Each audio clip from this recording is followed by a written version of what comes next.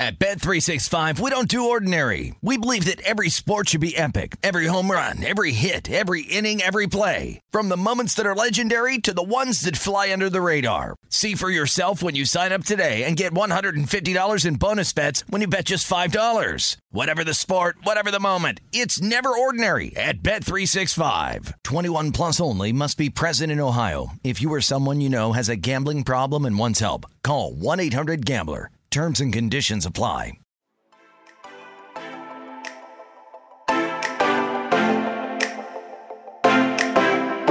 This is the Minnesota Tim Podcast. Everyone, welcome into the Minnesota Tim Podcast. I am so excited about today's podcast.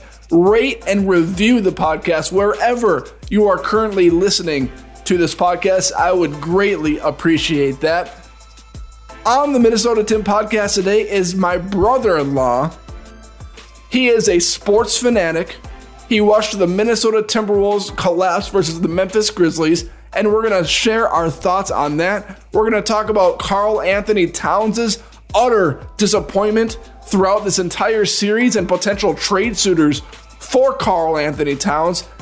And then we're going to talk about Eric's leap of faith. He was a full-time doctor, now he's a part-time doctor, and he left that full-time position to become a campus pastor at Eagle Brook Church. We're going to talk about that experience, the call from God, and so much more.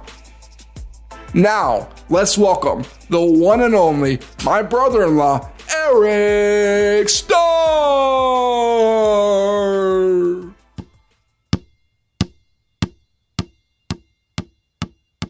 Eric, thanks for coming on. Thanks, Tim. Appreciate you having me today. Did you watch the basketball game on Thursday night? The Minnesota Timberwolves versus the Memphis Grizzlies, Game 3 at Target Center. God, I hate to say it, I did. It was a tough one to watch, especially as an avid Timberwolves fan. I was certainly plugged in the whole game, and it was a tough one to swallow last night. What was your reaction when you saw the Timberwolves jump out to that early lead? They're up by, seemed like 20 points in the first quarter. Yeah, I was feeling good about the game last night heading in. I thought first home game of the series back at Target Center, I was feeling really good about how we were going to do coming in. And so it was kind of going as I maybe expected a little bit. But as a Minnesota sports fan, you can never feel too good about a lead or too good about a situation. So there was definitely in the back of my head waiting for that comeback to come on. The Timberwolves did what we wanted them to do. They split in Memphis. They won Game 1. We didn't expect them to win Game 2. And then they come home, they get that early lead, the Target Center crowd is riled up, and it's going our way. And in the back of the mind, though, you knew that something was going to happen, that the Grizzlies would make a run. And of course, we didn't even have to wait till the third quarter for them to make that run. They made the run in the second quarter, where the Timberwolves only scored 10 points. So as they're making that run, are you like, here we go again? Absolutely. That's exactly what starts going through the head. Here we go. Now, Game 1, Memphis fought back. They got the game tied up. They did. Maybe at 1.2, and the Timberwolves fought through that. So we were hoping maybe we'd see that resiliency coming back and from the Game 1 again. But not only did they blow the lead once, they blew the lead twice in this game, which just is frustrating. Yeah. So they had the 26-point lead in the second quarter. Yep. Then the Grizzlies made the comeback to only trail by 7 points going into halftime. And then in the third quarter, the Timberwolves made another run, eventually leading 81-58, 79-55. And ESPN, I looked at the probability of the win. ESPN gave the Minnesota Timberwolves a 99.6% chance of winning when the Timberwolves were up 79-55 with 2 minutes and 41 seconds left in the third quarter. Then McDaniels drops it out of bounds when he had a wide open dunk. McDaniels turned it over after the rebound. And McDaniels bricked the three. Then Chris Finch pulled him and put him in again pretty soon in the fourth quarter. And eventually it became 83-67 entering the fourth quarter, which was still a 97.7% chance of winning. I was talking with Haley while watching that game, and I was like, it's a 16-point game right now, but it feels much closer than that. Did you have the same feeling? Yeah, absolutely. Even the announcers at one point at the end of the third quarter, made a comment about this should be enough of a cushion. I think after someone hit a big shot, and this should be probably enough to carry them through the game. And so you start to feel good about where we're sitting on things, but it still creeps in the back of the head that this game's far from over. Memphis has a lot of talent, a lot of grit, as they always do, and so you can never count them out in a game like this. Was it ever a dream of yours to get on the all-time legendary show, The Price is Right? Oh, watch that show all the time growing up. Yeah.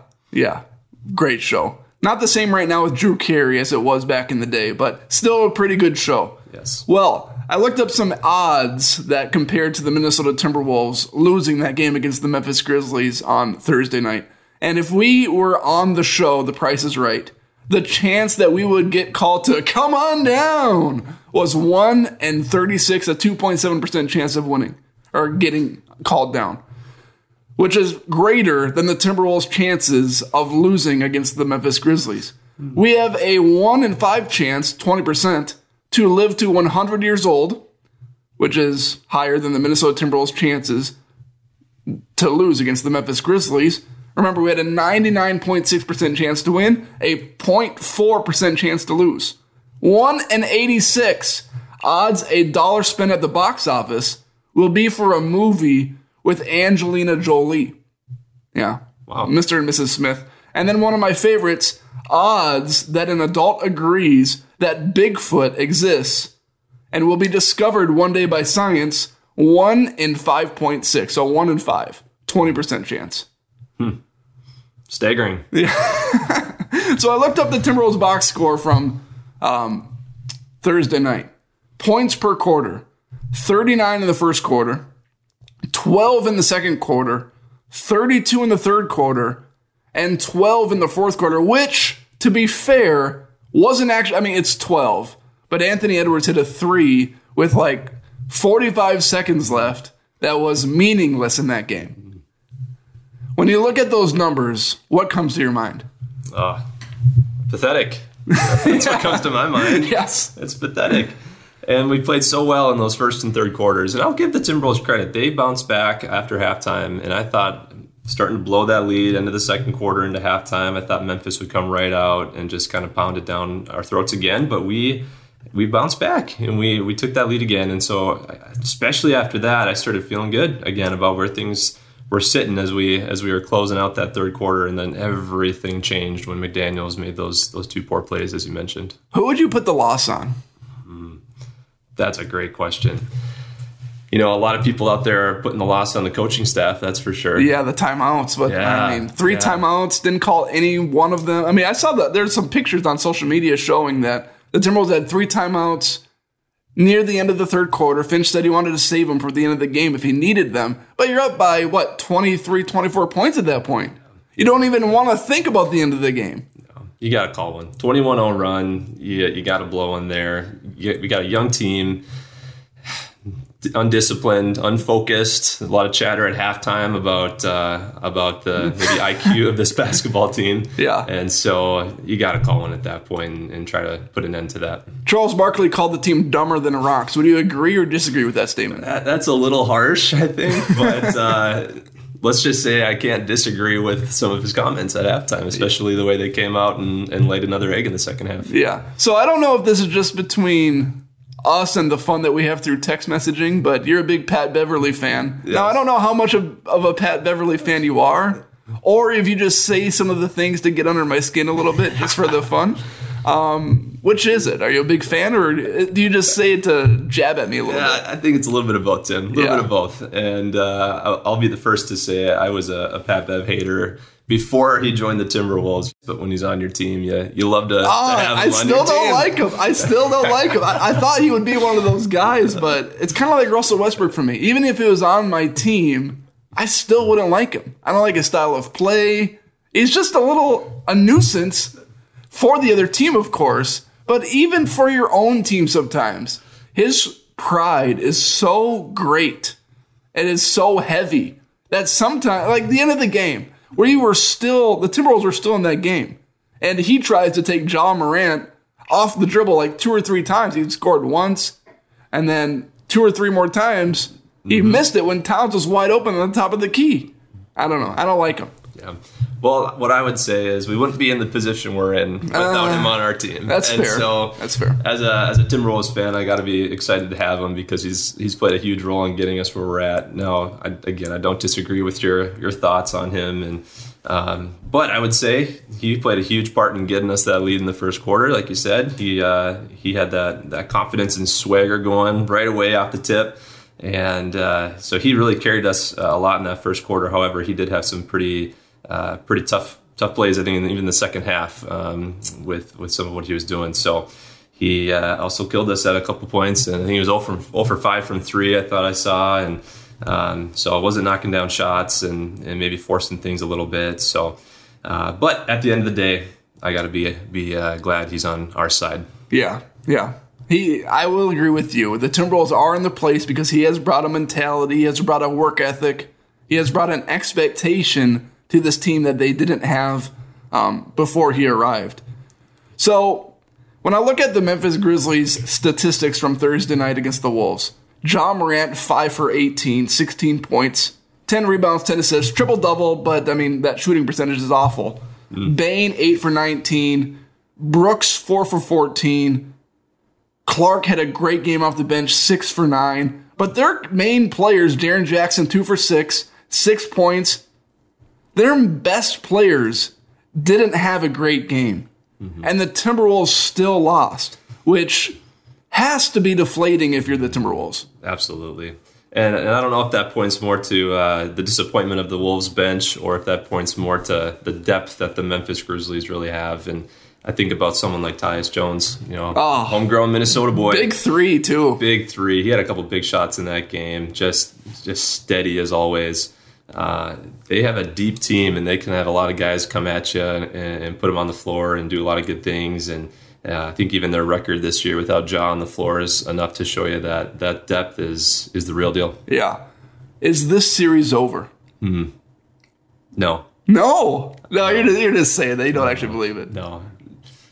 Not over. Really? Not over. You don't think we're going to be too deflated? You think the Timberwolves, of all teams, are mentally strong enough to come back Game 4 and win at Target Center after just losing a 26-point lead? And I thought about this throughout the night. It's not like they just blew a 26-point lead and lost. If we had a 37-point lead, the Timberwolves still would have lost because they outscored us by 38 points. Crazy. I'm still believing. I still have faith. Now, Game 4 will tell it all. Obviously, we lose that game. Series over. There's no way we're winning three in a row. It's an uphill climb, and that was a big game that we needed to win. Game 3, we really needed to win that first home game and take control of that series. So we're in a tough spot. I'm not giving us a great chance of coming back to win this series, but I'm going to hold out the little bit of hope that I have that we can come around and win Game 4 and keep battling. I guess they outscored us by 35 points, but 38 points doesn't include the meaningless 3 by Anthony Edwards. Without that 3 by Edwards, the Grizzlies not only come back from 26 points, but they win by double digits. Oh, that just hurts. Yeah. Oh, man. Let's see how they come out first quarter next game. That'll tell us a lot. I don't think it will. But maybe not. I don't think so. I don't think it will. Let's see how they perform in the second and fourth quarter in that game. Absolutely fair. You can't expect Morant to go 5 for 18 again. No. That's the problem. I can't expect that from one of the great players in this game. Yeah. And that's the other disappointing thing about that game last night is we had the perfect opportunity to steal that game. Oh, 2-1. At home, Target Center, Game 4. It was electric last night. It was. If we won that game, I would have given the Timberwolves a realistic opportunity, a chance to win the series. Yeah, I would have felt a lot better about it. So that's for sure. But like I said, I'm gonna hold out my faith here that they can bounce back and do something. But it was good to see D'Lo playing well last night. He played much better. He did. And seemed to slow down after the knee at the.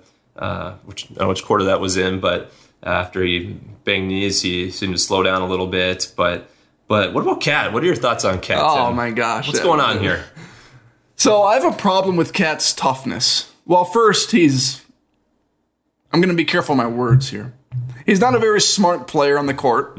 He obviously gets in foul trouble way too much, and he seems to buckle when the pressure comes.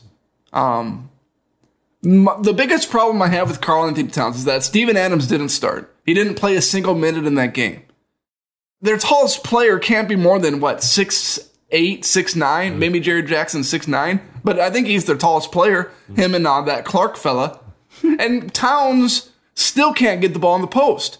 In the first half, he finally went down to the post in the second quarter, and they couldn't get him the ball because Towns isn't strong enough or tough enough or smart enough to demand the ball and get the ball without fouling the other team. Yeah. So, before he even gets the ball, he fouls the guy, or they were fronting him, and Towns couldn't get the ball.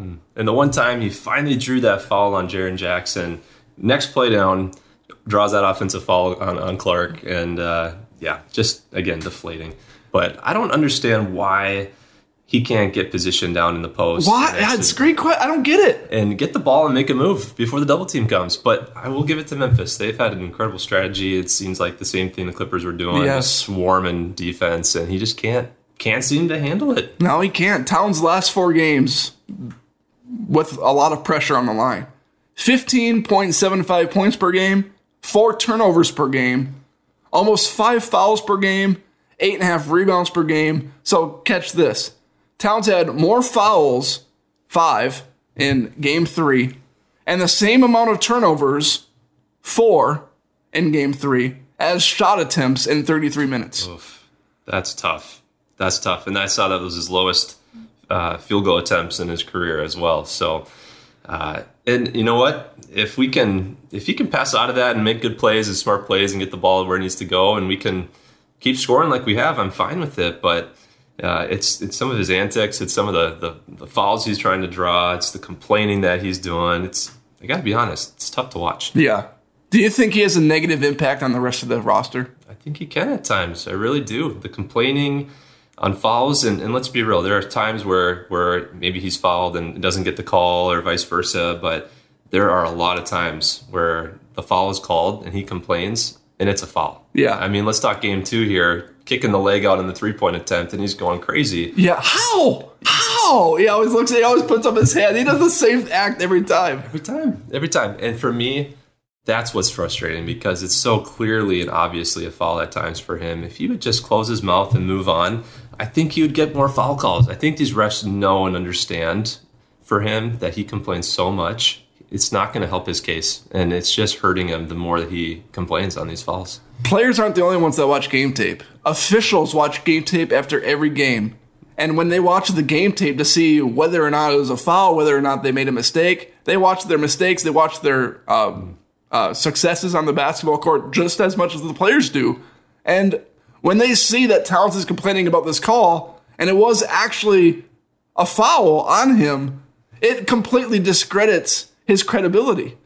Yeah, and it's got to be something that changes, because he's consistently at the top of the league in fouls each year, in and out. Now Jaren Jackson's right up there with him too. Each had 5 fouls last night, and so.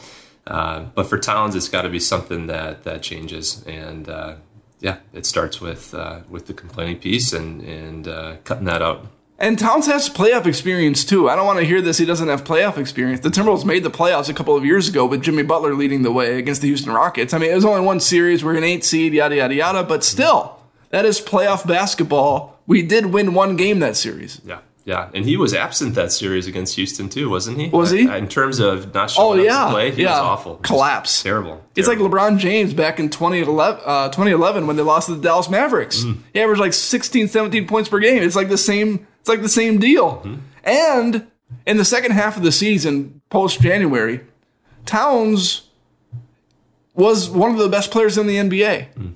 And then to see the collapse from being one of the best players in the NBA second half of the season to this playoff disappearance has to be worrisome.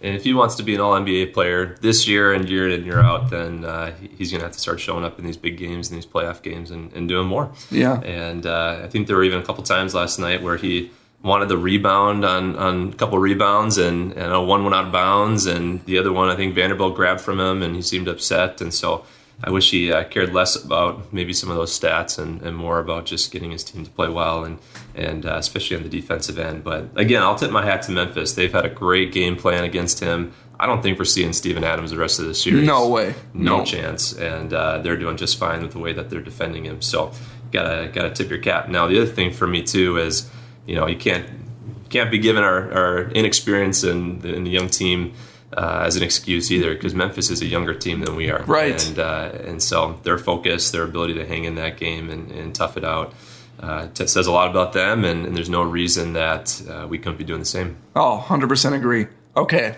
last bit on Towns here, and a Timberwolves trade idea. Oof. Karl Anthony Towns for Rudy Gobert straight up. If the Utah Jazz lose this series against the Dallas Mavericks, I think Luka's coming back in Game 4, but he's missed the first 3 games. If they lose that series, Mitchell, Gobert, they're going to have to break that thing up, I would think. Towns for Gobert straight up. It provides Minnesota more defense. It gives the Jazz more offense. It gets Towns out of Minnesota and brings a defensive rebounding machine to Minnesota, which we need really bad. And shot blocker. Yeah, he owns the paint. Interesting take, Tim. I think for me, I'd need more than just Gobert. I would. Yeah. Towns is a special talent, especially on the offensive end. I know we've been nailing him, and it's been a frustrating last few games. Now, granted, Game 1 he played well, but he's a special talent, and so I need more than that trade. But interesting to think about. I love how you worded that. I would love to have a little more defense and a little more tenacity down in the post and a rim protector and someone who's going to snag up our rebounds. And we're a small team. We need more size, and so I'd be intrigued with that. I love what we got offensively. I feel like I'm getting you. I feel like I'm pulling you. You're starting to pull me in here. I love what we got offensively with Ant and D'Lo. Now splitting up D'Lo and Cat's going to be a tough order, but they'll get over it. Yeah, you're right. But I mean, I'd entertain that. The Timberwolves are number 1 in offense. The Utah Jazz are 7th in offense according to this season. Towns scored 24.5 points per game compared to Gobert's 15.5 points per game. So we would be sacrificing 9 points per game. But think how much we would be adding just in defense, and Edwards would be a year older. He would be more mature. Hopefully he can continue to add to his game. We have scores. McDaniels will be a year older. Maybe throw him into the starting lineup. Gobert averages 15 rebounds per game. Towns averages just less than 10. All right. So you do it. I would do it. I would make the trade. Think about it. I'd have to think about it. Maybe they'll throw in a first-round pick. There we go. Go on, throw in a first-round pick. Maybe a couple. Yeah. We'll see. But I do agree. I keep hearing that if the Jazz loses first round, they might have to start splitting up. They have to. I think it's probably time that they do. So they're good, but I mean, they're not it's a 4 or 5 seed. Yeah. It's I just don't chance see they it. trade Mitchell? There is. Okay. I've heard. I thought they were going to trade him last year. I thought he was pissed. I thought he was. I didn't think he got along with Gobert anymore. Yeah, I've heard that too. Actually, I think that's pretty public information in some ways. So maybe they get rid of him. Mitchell for Towns, straight up. There we go. Let's make a 3-headed monster in the front court here, or the back court. I mean, so yeah, we'll see. Not enough balls to go around. Exactly.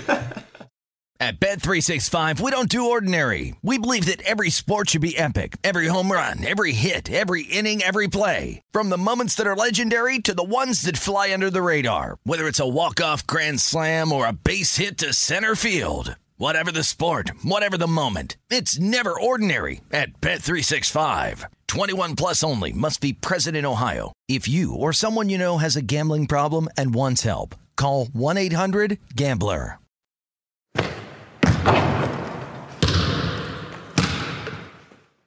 So, Eric, just to transition from the sports spectrum a little bit, I'm a youth pastor. You look up to me much, and I'm just That's right. I'm just teasing. And just kidding. And you have been a full-time chiropractic worker for a long time, full-time doctor at a chiropractor at a chiropractic place for a long time, Team Healthcare Clinic to be exact.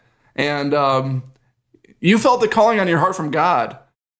Share your experience with that a little bit. Yeah. So it's been several months here that I've just felt God kind of pulling me into just a different direction in my life at this time, and it's been through a series of conversations and many people in my life that have spoken into my life, and just been hearing from both family and friends and even people at church I've had conversations with just about seeing me in ministry and seeing me as a pastor someday. And so I just started to listen to that, and just felt like that this is an undeniable kind of calling from the Holy Spirit, that he's been laying this on my heart and kind of drawing me into that. And there was a time a couple months ago where I felt like I closed the door on that and was very content and still have been just very content with where I'm at as a chiropractor and in the clinic that I'm in. Love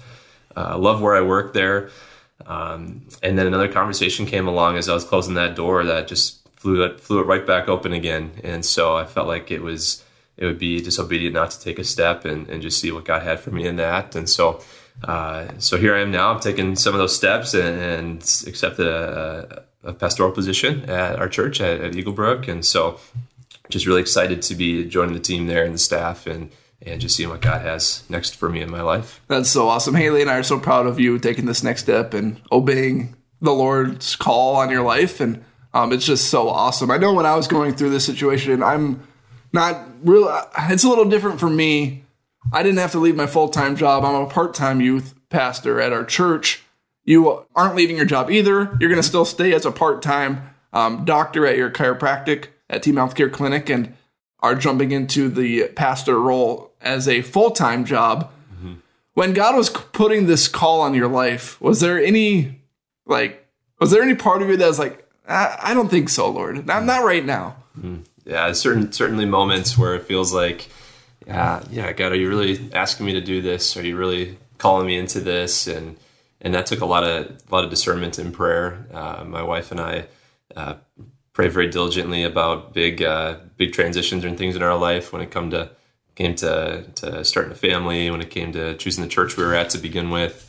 We always dedicate those decisions around 21 days of intentional prayer. And so it took a lot of that and this conversation to make sure that this was a step that God wanted me to take. And so I've been blessed with a lot of mentors, a lot of great people in my life that I look up to that have, again, spoken into my life very positively and really have guided me through this process. And so I'm certainly at peace about it and excited about what the next step in future holds. You did a lot better job than I did. I ignored the call for a few months and just I just kind of put it to the side. Like, this isn't from God. I don't think so. And then I finally made the call in the past, and the head pastor at our church was like, we were actually going to ask you to be the youth pastor, which was confirmation for me. Mm.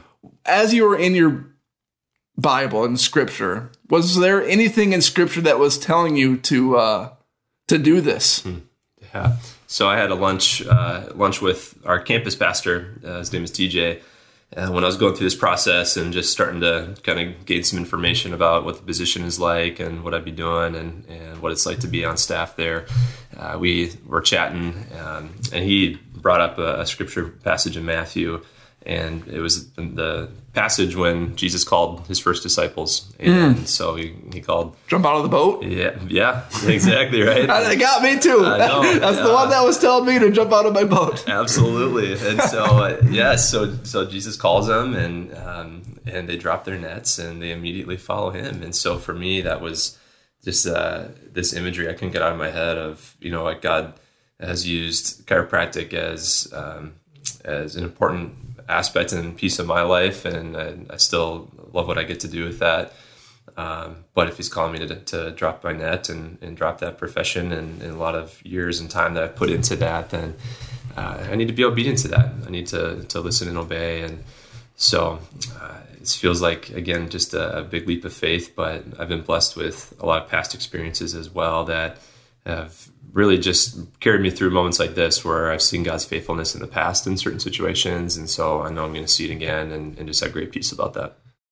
So Eric, do you mind sharing any of those experiences that you had in the past that have helped you transition to this time in your life? Yeah. So the big one for me was back in college, and you might not even know this about me, Tim, in terms of just some of my I know my background. Oh, you know, all right. I'm just kidding. Maybe you do. I know. I don't think I do. So I went to University of Northwestern. It was Northwestern College at the time, and I had planned to go to another school for a very long time until I finished up playing basketball my senior year of high school. And so after I was done playing, I started to get that itch to want to continue to play and to try to play in college. And so really I ended up at Northwestern in St. Paul here, really to play basketball. And it led me into pursuing education in chiropractic as well. But a lot of what drew me to Northwestern was the chance to play basketball. And so I actually played basketball and tennis for my freshman year there. And by the end of those seasons, I was just in a season of feeling really burnt out. Play AAU basketball and you play basketball through high school. It's a long season. It's a grind. And especially in college, you start in October and don't finish till basically April, and you hit every break of school, and so you put a lot of time into that. And so I was feeling burnt out and just trying to pursue and process what God might have next for me, whether that's to continue to play or whether that was to do something else. And I had opportunity. I was at varsity and got in a couple games my freshman year and had opportunities to play and even maybe some hopes to start that next year on the varsity team. But I felt God pulling me into something else. And so it was, again, seeking a lot of wisdom and advice in terms of what my next step should be. And so I had, again, some experiences during that time and just moments of where I really felt the Holy Spirit very, very clearly speaking to me to drop that and to pursue something else. And so during that time, I decided to stop playing sports and got into a role within campus ministries at Northwestern.